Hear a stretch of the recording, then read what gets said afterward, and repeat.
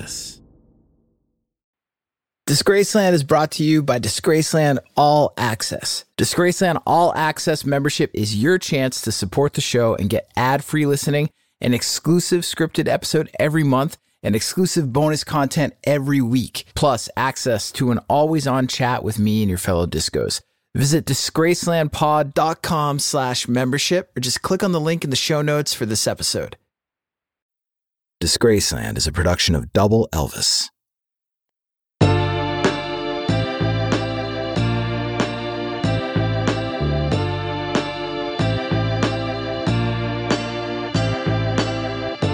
The stories about New Order are insane.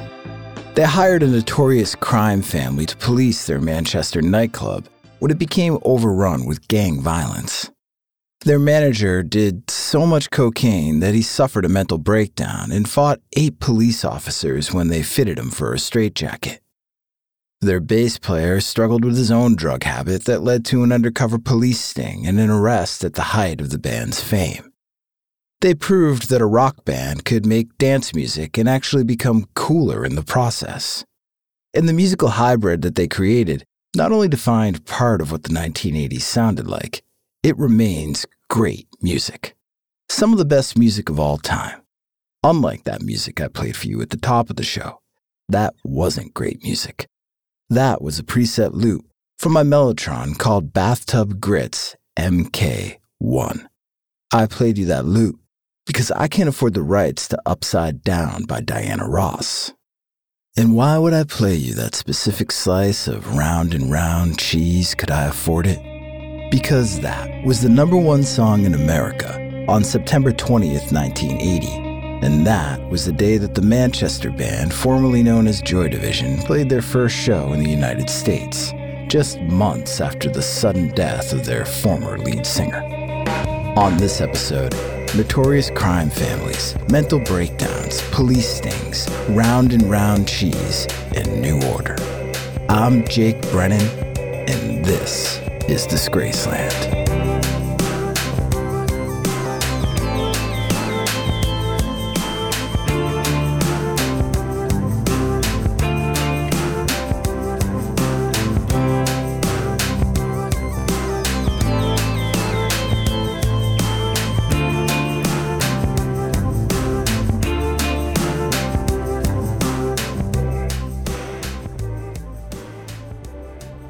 What did they want?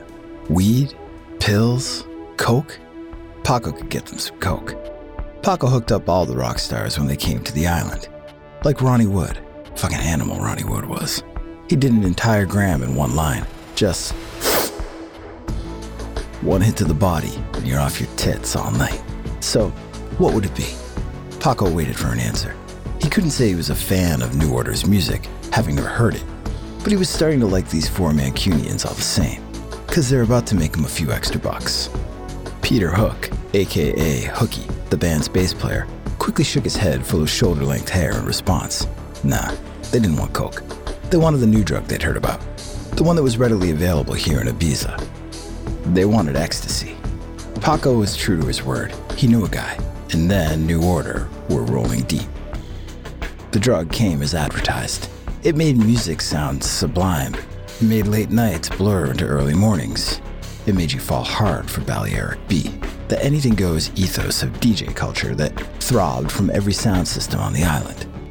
When a DJ made a smooth transition from a hard-hitting acid house jam into Queen's Another One Bites the Dust, it felt like it was meant to be, especially when you were on E. Everything old was new again. Everything's gone green. No wonder they called it ecstasy.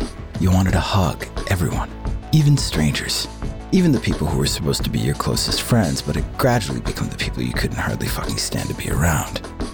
In 1988, 8 years after they had risen from the ashes of Joy Division, redefined themselves and invented the sound of a new decade, the members of New Order hated each other. Well, their drummer Stephen Mars and their keyboard player Gillian Gilbert were a couple, so they got along just fine. But specifically, Hooky hated Barney. The feeling was mutual. Barney was Bernard Sumner, the band's guitar player and lead singer.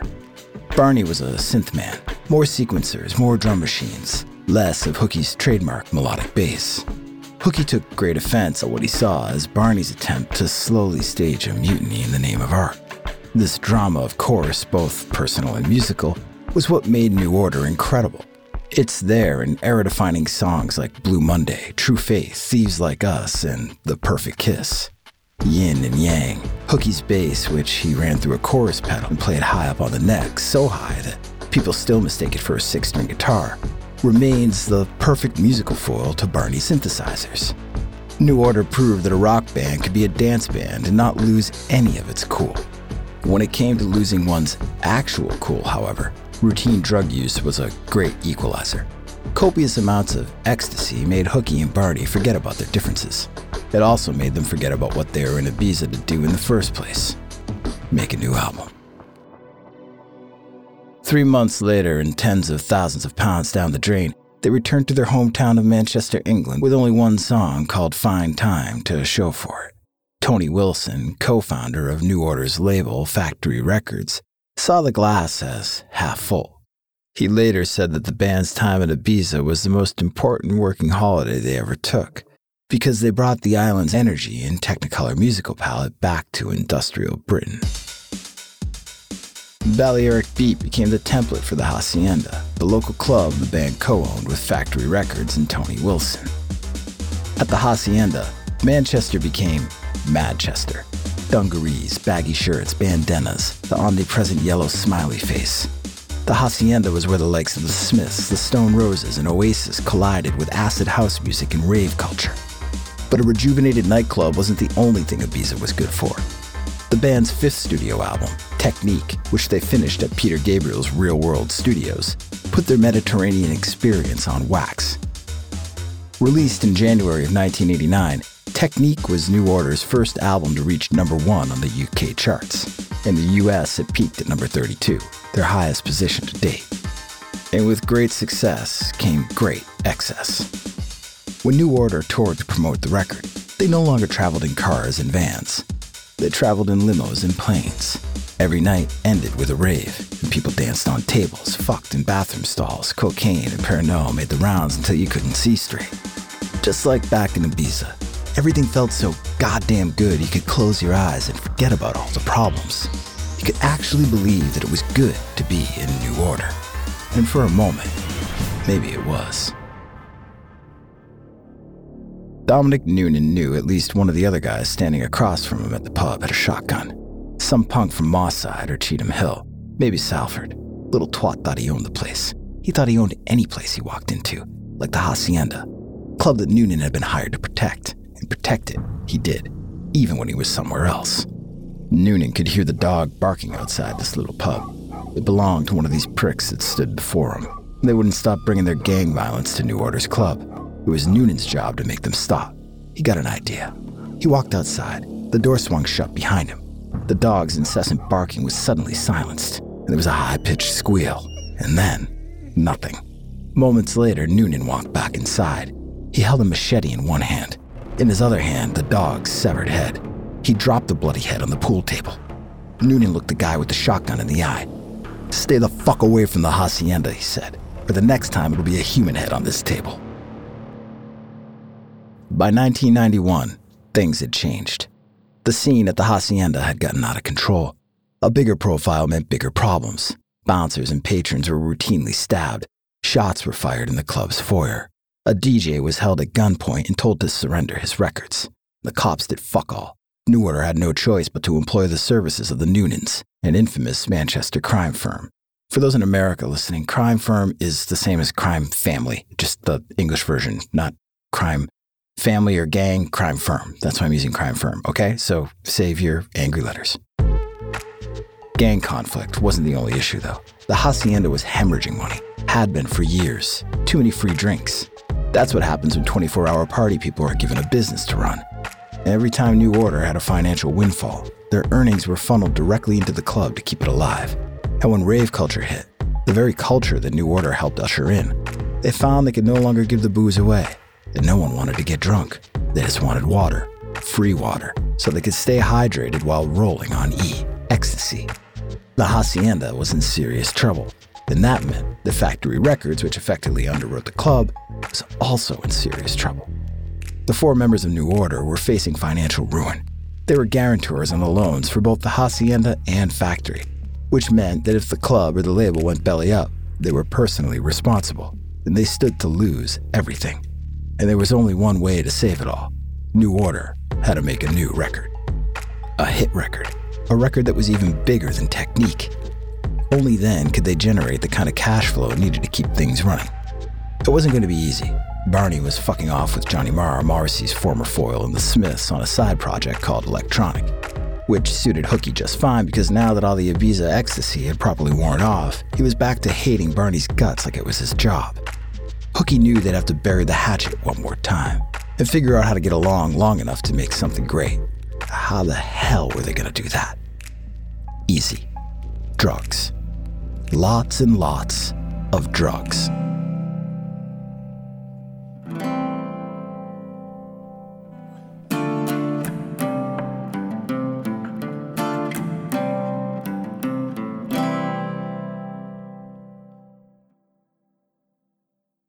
Hey Discos, it's Jake here. Thank you so much for listening to Disgraceland. Your support truly means a lot to me, and it's because of you that my team and I are able to make this show. If you want more Disgraceland, if you want more regular interactions with me and the community of Disgraceland listeners, or if you simply want to listen to the show ad-free, go to disgracelandpod.com/membership or just click on the link in the show notes for this episode. For just $5 a month, you can listen to every episode of Disgraceland ad-free. Plus, you'll get one brand new exclusive episode every month. You'll also get weekly unscripted bonus content, special audio collections, and early access to merch and events. There are 2 ways that you can support the show and become a member at disgracelandpod.com/membership. You can sign up using Patreon and listen to the show ad-free on Apple, Spotify, and most other major podcast platforms. And Patreon members also get access to all the other perks of membership and an always-on chat where I'll be interacting with you and diving deeper into the world of Disgraceland. But maybe you're currently an Apple Podcast subscription listener and you want to just tap into all the bonus audio content and ad-free listening that we're offering. We're also offering this membership as a premium channel on Apple Podcasts. However you choose to join, all you got to do is go to disgracelandpod.com/membership. Support the show for just $5 a month, $5, or sign up for an annual plan and get 2 months free. Come join me and your fellow discos at Disgraceland All Access by visiting disgracelandpod.com/membership.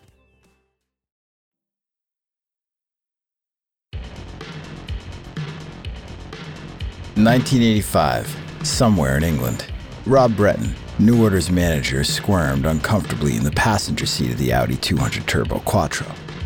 He had a problem. The fucking cocaine was gone. And that was the thing with Rob and coke. 1 bump was too much and 2 bumps were never enough. But he had a solution. It was coke on the tour bus, just a few kilometers up the road. Rob looked over at Hooky sitting in the driver's seat and told him to floor it. They were gonna catch that bus. The fuck they were. The bus was long gone by now. It was a fool's errand. And that was the other thing about Rob and coke. You just couldn't fucking reason with him anymore. Hooky sank his foot into the gas pedal, shifted up a gear, and felt the Audi roar to life. The English motorway stretched ahead. Hooky buried the needle with resentment.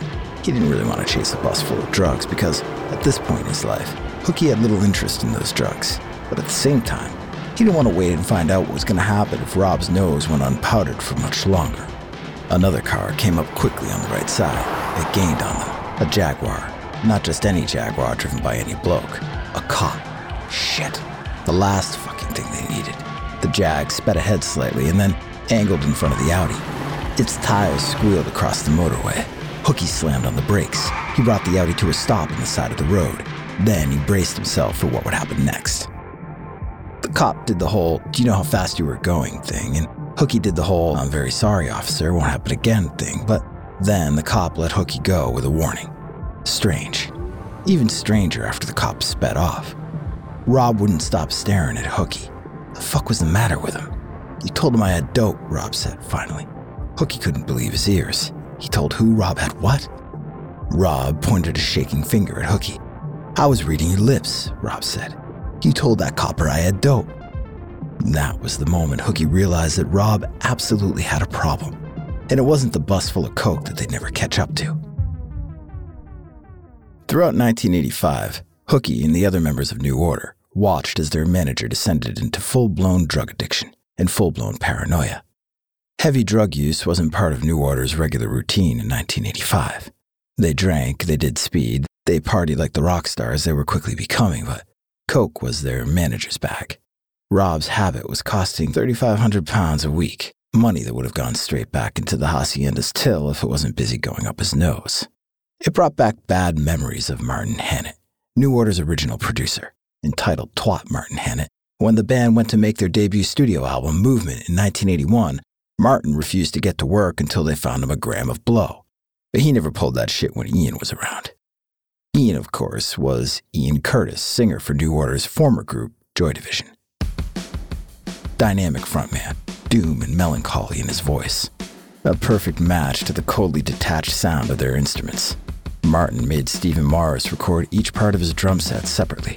Bass drum, then snare, then hi-hat, take after take, until eventually the human performance was completely drained and they were left with the sound of a machine. Joy Division's new sound paved the way for a whole new genre that would become known as post-punk, before it eventually splintered off into new wave, goth rock, and more. But before all that, on the eve of Joy Division's first American tour in 1980, Ian Curtis hanged himself with a clothesline in his kitchen. The memory of their late singer hung over the band like a lead blanket. They could barely crawl out from under it on that first tour of America, where they were still billed as Joy Division, or ex-Joy Division, or even used to be Joy Division. But they weren't Joy Division anymore. The name New Order reflected that. A creative choice to start over.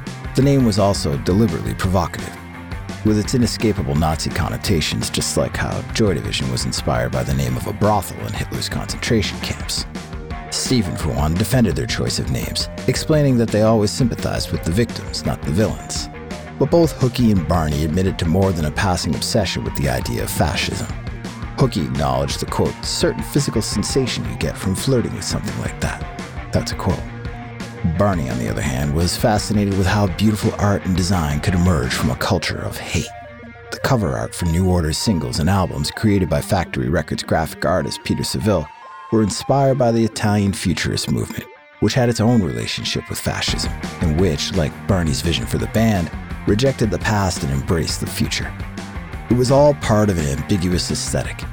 The band members weren't identified on record sleeves, and they refused to be photographed.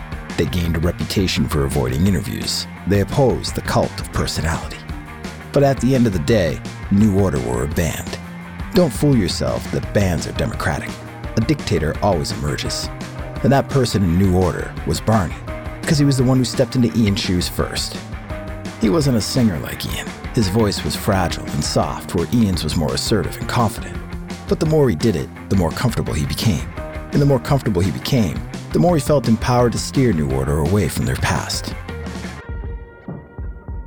On tour in New York City in the early 80s, he heard and saw the future.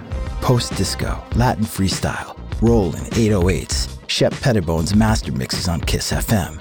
When Jillian Gilbert joined, she played keyboards, as did the other members of the group, with increasing frequency. Because guitar, bass, and drums, those were instruments of the past. Synthesizers, triggers, pulses, sequencers, drum machines. They were the next movement. At least Barney thought they were.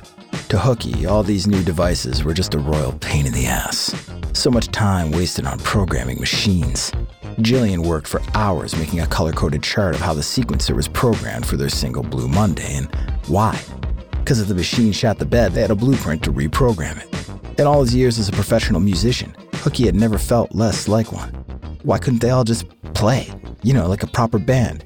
Couldn't even be a proper band at Soundcheck. Soundcheck was now devoted to troubleshooting drum machines and sequencers and finicky samplers that used floppy disks.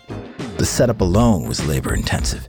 And if your name wasn't Bernard Summer, it most definitely wasn't a labor of love. Still, as frustrating as New Order was becoming for Hooky, he couldn't deny that their song, Blue Monday, was a massive success. Not just for the band, but for Factory Records. DJs couldn't get enough of the 7.5-minute version of the 12-inch single. It's still often called the biggest selling 12-inch record of all time. How did it feel? Pretty fucking good, man. His bass sounded pretty fucking awesome on it too. In that same year, 1983, New Order released Power, Corruption, and Lies, their second full-length album and first masterpiece.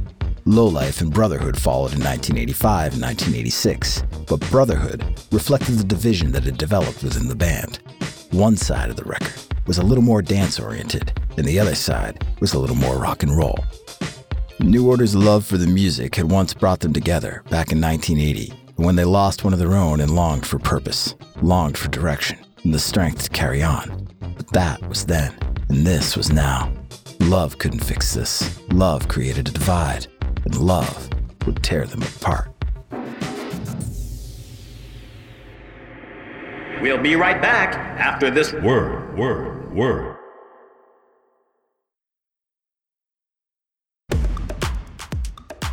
By the end of 1986, Americans had finally caught on to New Order, and they had some unexpected advocates to thank for that. Music legend Quincy Jones, best known for his work with legends like Frank Sinatra and Michael Jackson, signed the band to a licensing deal. His label, Quest, was now distributing New Order's albums in the US. Meanwhile, John Hughes and Jonathan Demme included New Order tracks on the soundtracks to their movies Pretty in Pink and Something Wild. The band was suddenly a hot UK import, which meant the temptation was harder than ever to resist. For Hooky, there was temptation and there was frustration. It's hard to say where one ended and the other began.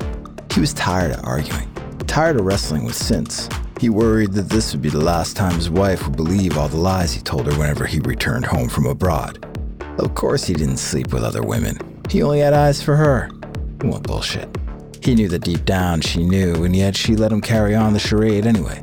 Whether it was temptation or frustration, on this night in December of 1986, almost 10 years into the life as a professional musician and now in his early 30s, Hooky did a line of blow that would change his life forever. And not in a good way. Hooky saw firsthand what cocaine could do to a man, drove Rob Breton to a full psychotic break. Rob attempted to fight off 8 cops when they fitted him with a straitjacket. He was committed for a short period of time, after which he returned, and of course New Order welcomed him back into the fold, though he was never the same. But Hooky wasn't Rob, or so he thought. It was late. The after party in the Tampa nightclub was electric. The line went up his nose quickly, and then everything was on a fast forward, like he had pressed that double arrow button on a VHS remote and the tracking on the screen went all fluttery and herky-jerky. Images scattered by. Some girl flirted with him. He flirted back. She disappeared, probably playing hard to get. Some kid took her place and said, "Hey man, that's my sister. Leave her alone. Leave her alone." Yeah. Hooky gave the boy some lip service and told him to fuck off. The girl came back and Hooky worked his Manchester charm again. Once more she left and the kid was back and he was screaming, "Now, I told you to leave my fucking sister alone, I swear to God." And Hooky got a little nervous this time. That maybe this American kid was gonna nut him if Hooky got fresh. And when the girl turned up again, Hooky told her that they should go their separate ways. He didn't want any trouble from her brother. She furrowed her brow. What brother? Brother? She didn't have a brother. Hooky saw red. Miserable, lying twat, cock-blocking Yankee fucko. Hooky found the kid in the crowd and made a beeline. And the coke sizzled on the back of his throat like an egg on the hood of a car in late summer. He grabbed the kid by his shirt collar, hit him without warning, and the kid crumpled to the floor. Hooky lifted his leg and stuck his boot in the kid's throat, and the kid struggled on his back, his face going red and then blue, his arms lashing wildly.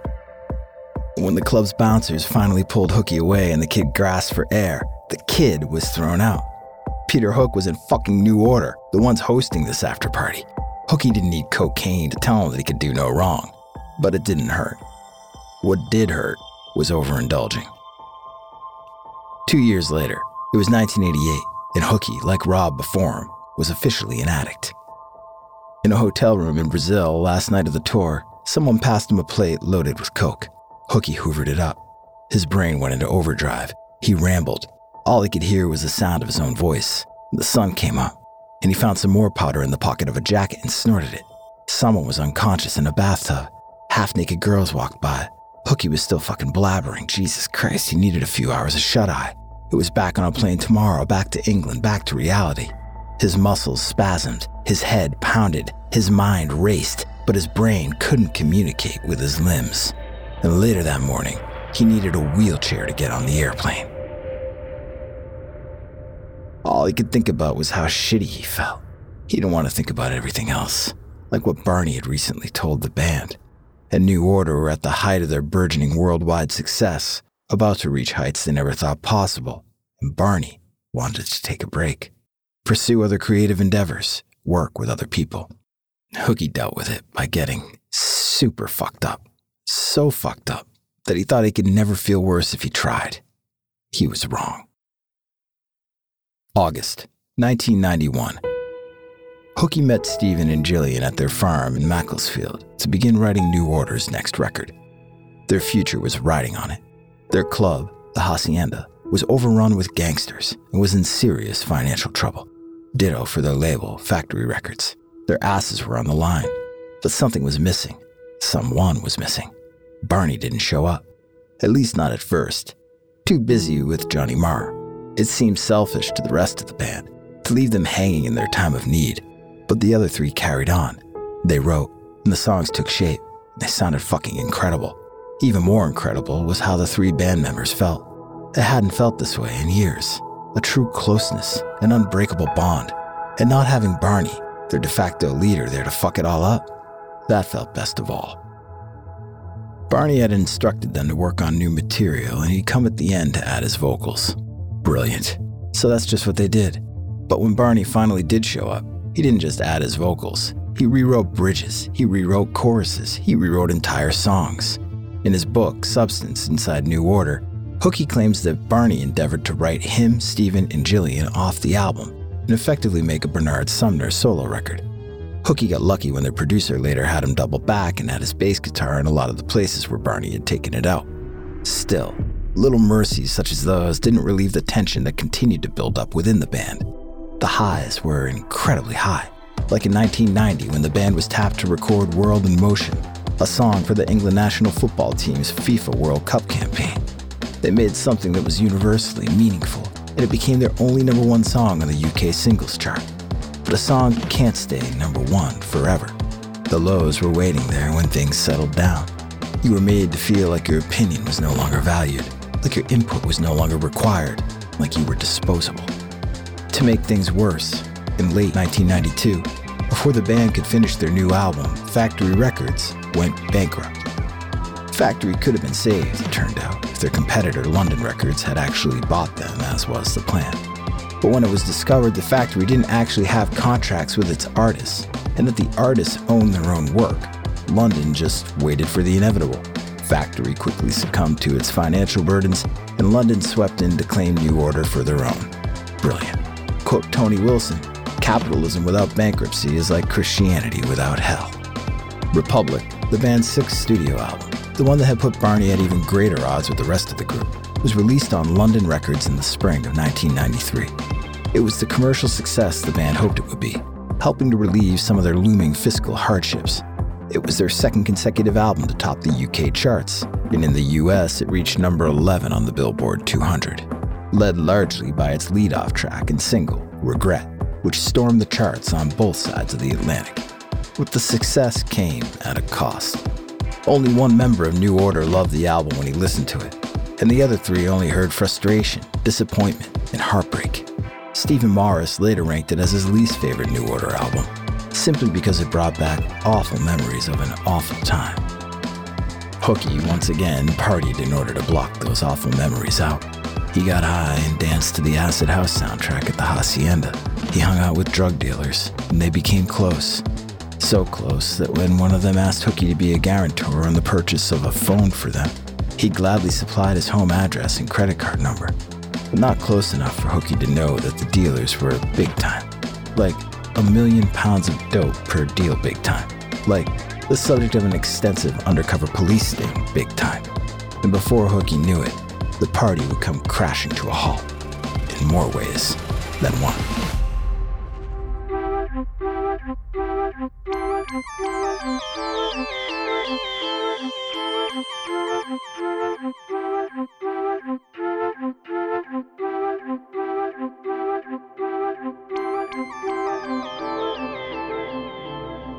In hindsight, it was a horrible idea, but at the time, it made perfect sense. Hooky arrived at the courthouse simply to offer his support. His drug buddies were on the hook for moving a shit ton of dope. You just don't let your friends hang out to dry in a time of need. So he attended their sentencing and witnessed as they all caught serious time at a Manchester prison. Strange ways, here we come.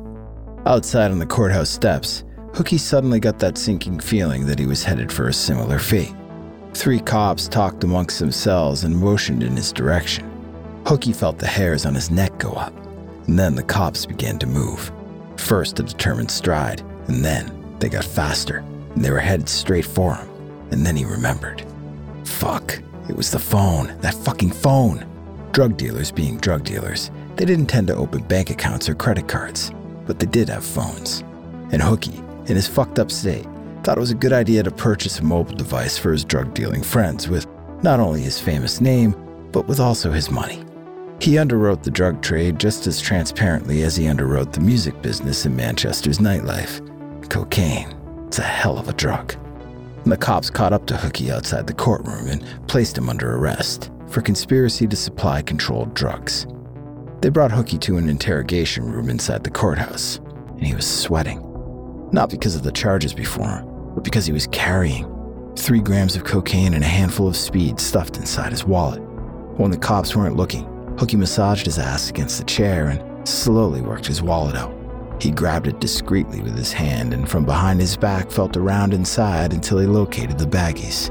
He moved slow, no sudden movements. The table had a large base, thank fucking God, so again, when the cops weren't looking, he lifted the table up slightly with his knee and tossed the baggies safely underneath. No harm, no foul. Thankfully, no harm, no foul was essentially the police department's assessment of the situation after Hookie was released on bail. And they actually decided not to search his home when they showed up. It was too fucking big. Hookie was no drug czar. They told him to stay out of trouble. It was like that time on the motorway all those years ago, when he was chasing a coke-filled tour bus at illegal speeds and was let off with a warning. It was good to be Peter Hook. But it was no longer so good to be a member of New Order. The divide was getting wider. On August 29, 1993, while touring behind the Republic album, New Order played the final gig featuring their original lineup at the Reading Festival. It wasn't planned, but the band took some time off after that. And when they finally did reconvene at the end of the century, Gillian Gilbert decided not to continue on. Hookie, for one, was shocked that he and Barney were actually getting along for once, even if that didn't last for long. And maybe it was an attempt to reclaim the things they'd lost, like Ian Curtis or the collaborative high watermark of their mid-1980s work, or the Hacienda Club, which finally followed in the factory's footsteps when it shut down in 1997, after a final year in which Hookie himself paid £7,000 a month to keep it open. For a band that defined the future, being tethered to the past did them no favors. But the future that lay ahead for New Order in the 21st century wasn't the future of old. It was riddled with less groundbreaking music and more conflict, more acrimonious splits, and even lawsuits. And that divide between rock and roll and dance music, it's now a permanent one, with Bernard Sumner carrying on the New Order name while Peter Hook fronts his own band, The Light, which performs many of New Order's classic songs. Barney and Hookie, forever torn apart. Such a disgrace. I'm Jake Brennan, and this is Disgraceland.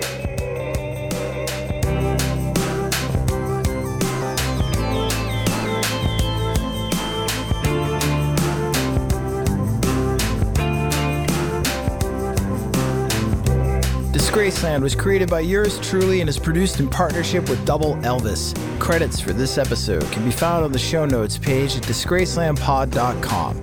If you're listening as a Disgraceland All Access member, thank you for supporting the show. We really appreciate it.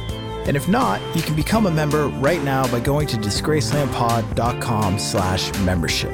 Members can listen to every episode of Disgraceland ad-free. Plus, you'll get one brand new exclusive episode every month, weekly unscripted bonus episodes, special audio collections, and early access to merchandise and events. Visit disgracelandpod.com/membership for details. Rate and review the show and follow us on Instagram, TikTok, Twitter, and Facebook at DisgracelandPod, and on YouTube at youtube.com/@DisgracelandPod. Rock-a-rolla.